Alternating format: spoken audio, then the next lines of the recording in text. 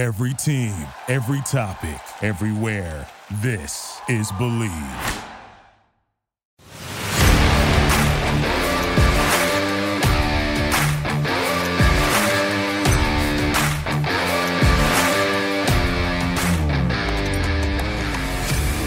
What's up, everybody, and welcome in to Commanding the Huddle. I am your host, Ryan Fowler from the Draft Network, and before we get in to today's recap of Washington's 19-13 win at FedEx Field yesterday over the Atlanta Falcons to push Washington to 7-5 and into the 7 seed in the NFC playoff picture. A lot to get into today, but as always, this podcast is brought to you by our friends at BetOnline, who continue to be the number one source for all your betting needs with first-to-market odds and lines with NFL, college football, college basketball, NBA, NHL, futures bets, golf, esports, anything under the sun that you think that you could bet, you can find it at BetOnline. Head on over to the websites that are use your mobile device to get 50% off your welcome deposits using our code BELIEVE50. That's BLEAV to get 50% off your first deposit. BetOnline, where the game starts. So let's get in to today's episode. We're going to look at offensive side of the ball, defensive side of the ball for Washington. A game, again, that was a edge-of-your-seat, nail-biting victory for the Burgundy and Gold. A day that was celebrated for Sean Taylor's family, honoring his legacy for the team. 15 years. It's crazy to think that it's been 15 years since Sean Taylor passed away tragically at the age of 24 back in 2007. And that's where I want to start today. And I want this to come off as best as possible. But the quote-unquote statue or installment, whatever that was that Washington displayed yesterday, was a joke. It's unfortunate because it's what we've seen in the past when honoring former players, alumni, celebrating certain events, teams, coaches. It just really was unfortunate. And you saw Sean's family there yesterday. You heard comments from his daughter on the memorial. But for who Sean was as an athlete and one of the most unique football players to ever play the game, for me, he is my favorite all-time athlete.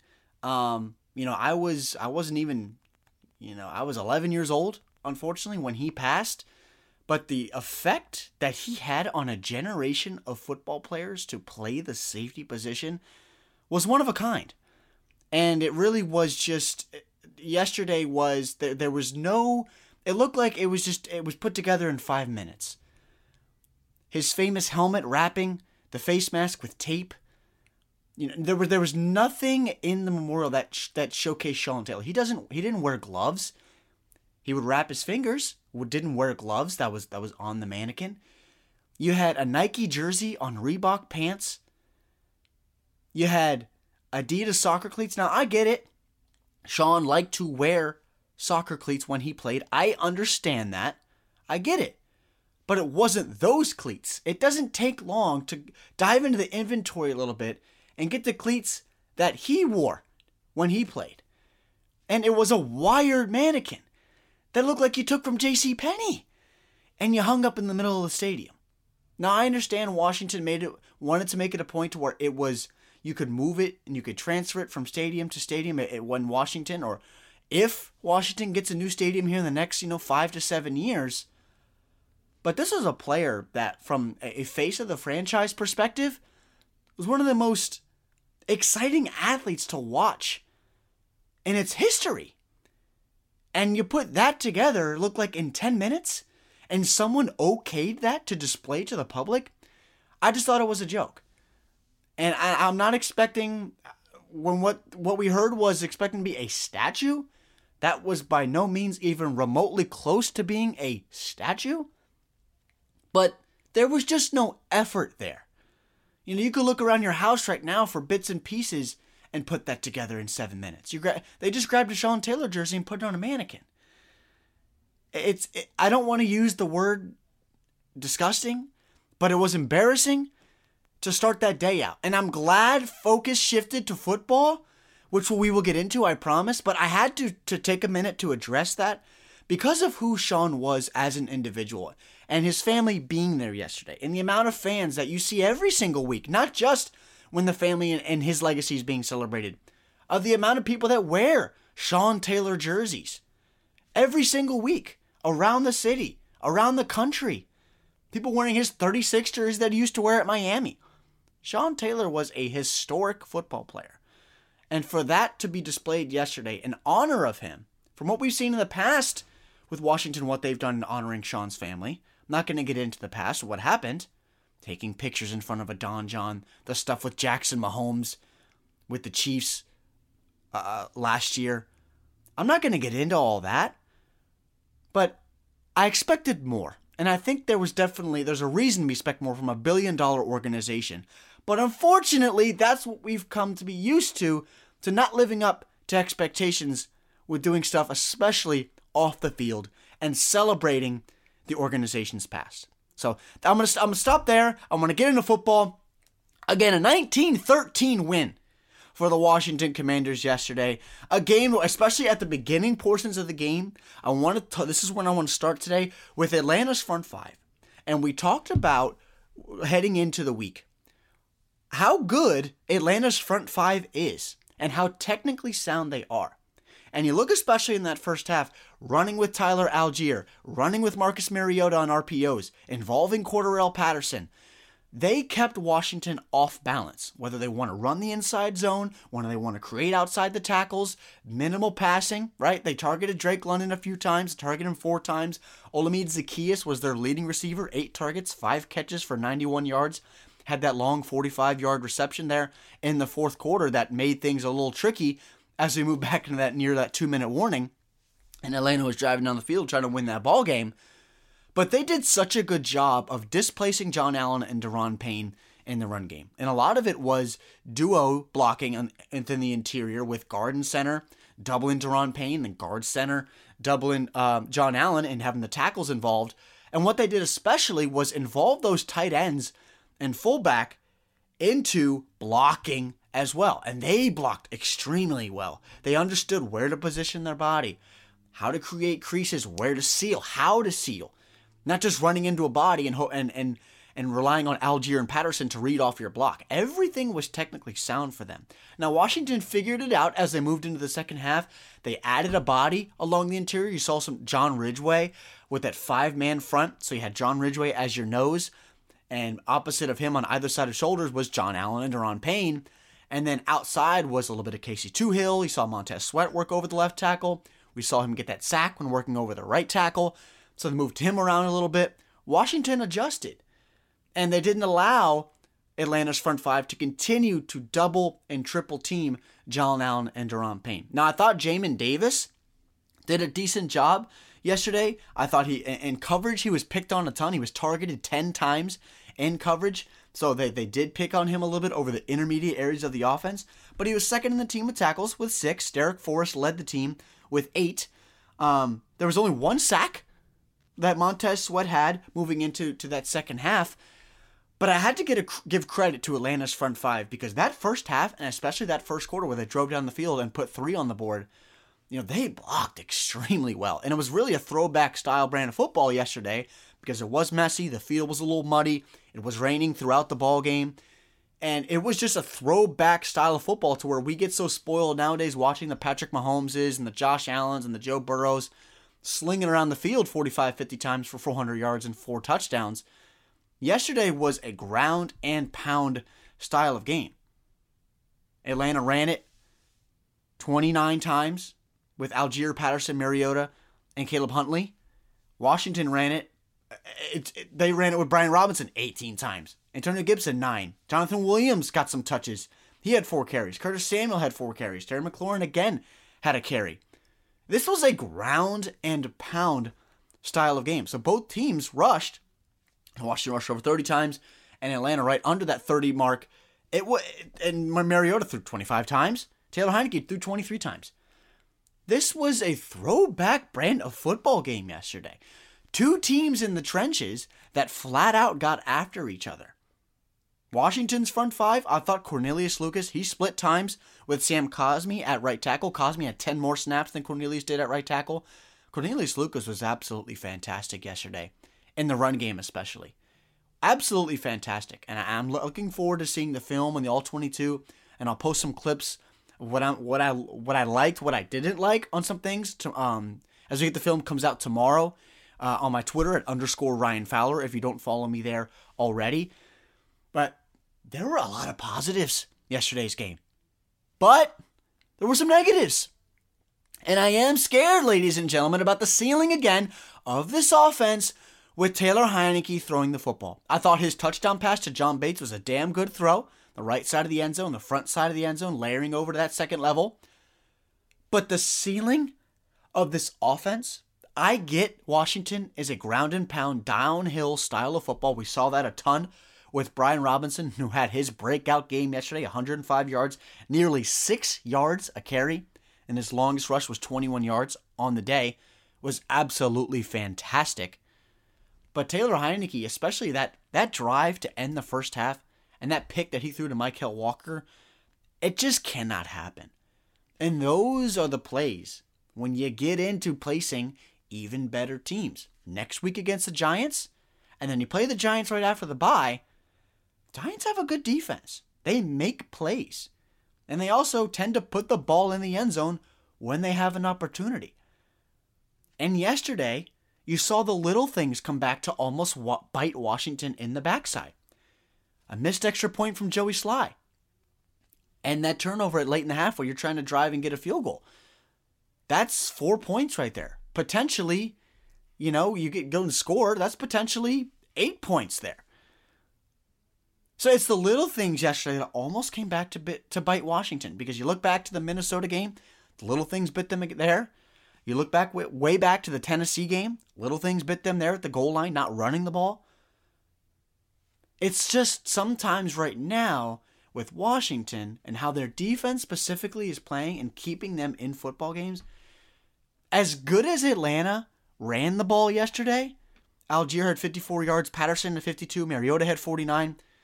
So they ran for over 150 yards total yesterday. It's a damn good day on the ground. But they only scored 13 points. They only scored 13 points. Had 10 points in the first half. They had 3 points in the entire second half. That Young Wei Koo 48-yard field goal in that third quarter. 3 points in the second half of a football game.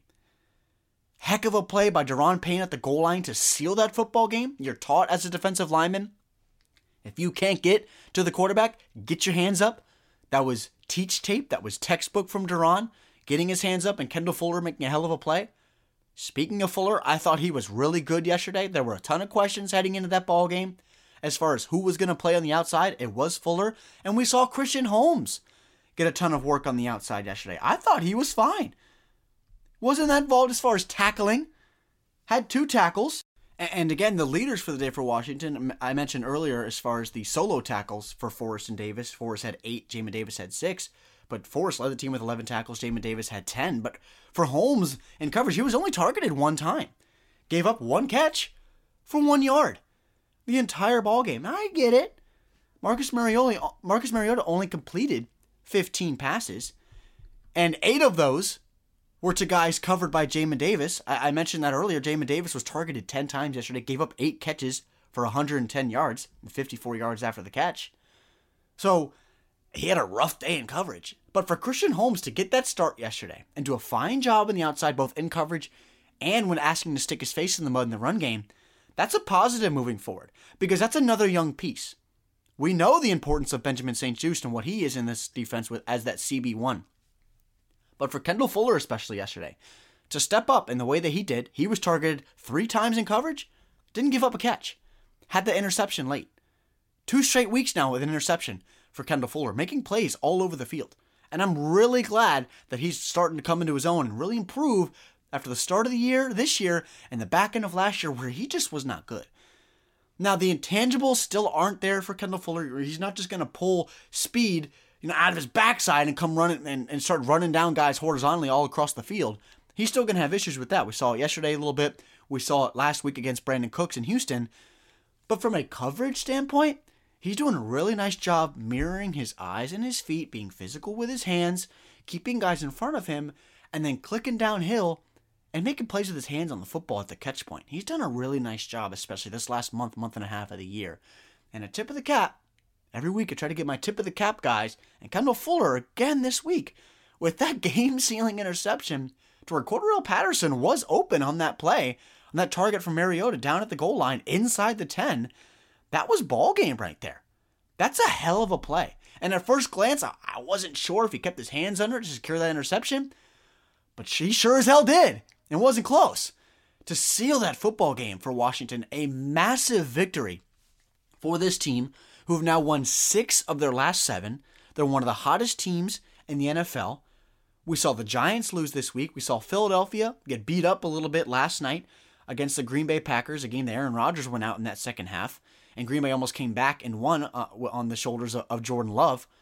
So the Philly was beat up a little bit last night, a game where they gave up 30-plus points.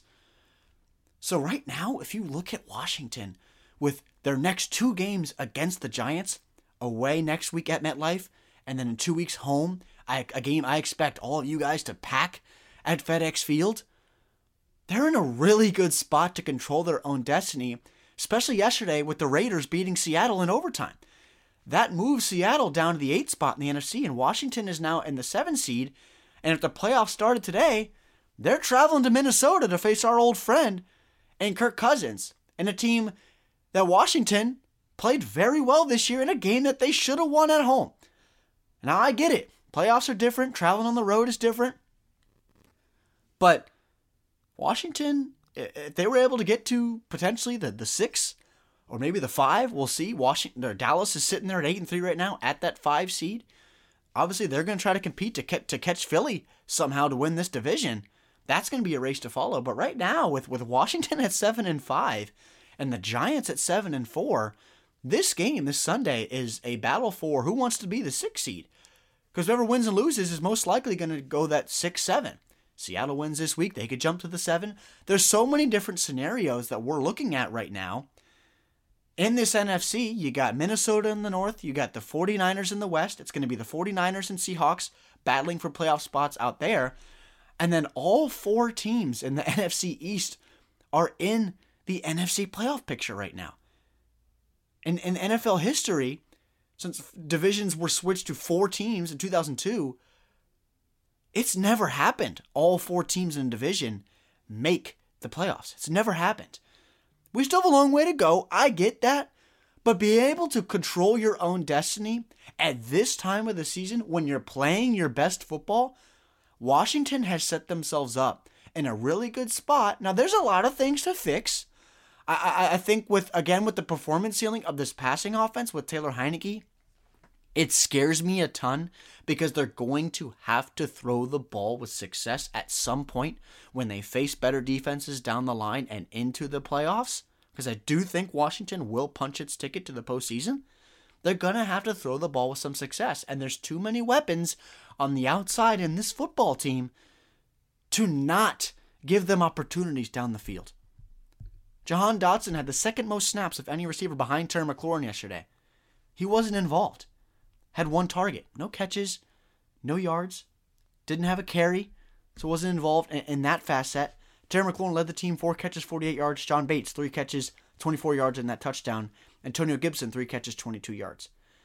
But from a receiver's standpoint, we have guys that can stretch the field. We have guys that can work over the intermediate areas. We've talked about the dynamicism of Curtis Samuel on screenplays. Jahan Dotson as well. He blocked his tail off yesterday, but you didn't draft Jahan Dotson to be a blocker on the outside. I get it. You want your receivers to stick their face in and block, especially with how well Brian Robinson was running the rock yesterday. But the passing ceiling, the aerial attack for this offense has to improve if they want to reach their ceiling. Because the goal as an NFL franchise is not just to make the playoffs. This is year 3 of Ron Rivera. These are his guys that he wants on the field. A performance ceiling and a ceiling to reach as an organization is a Super Bowl.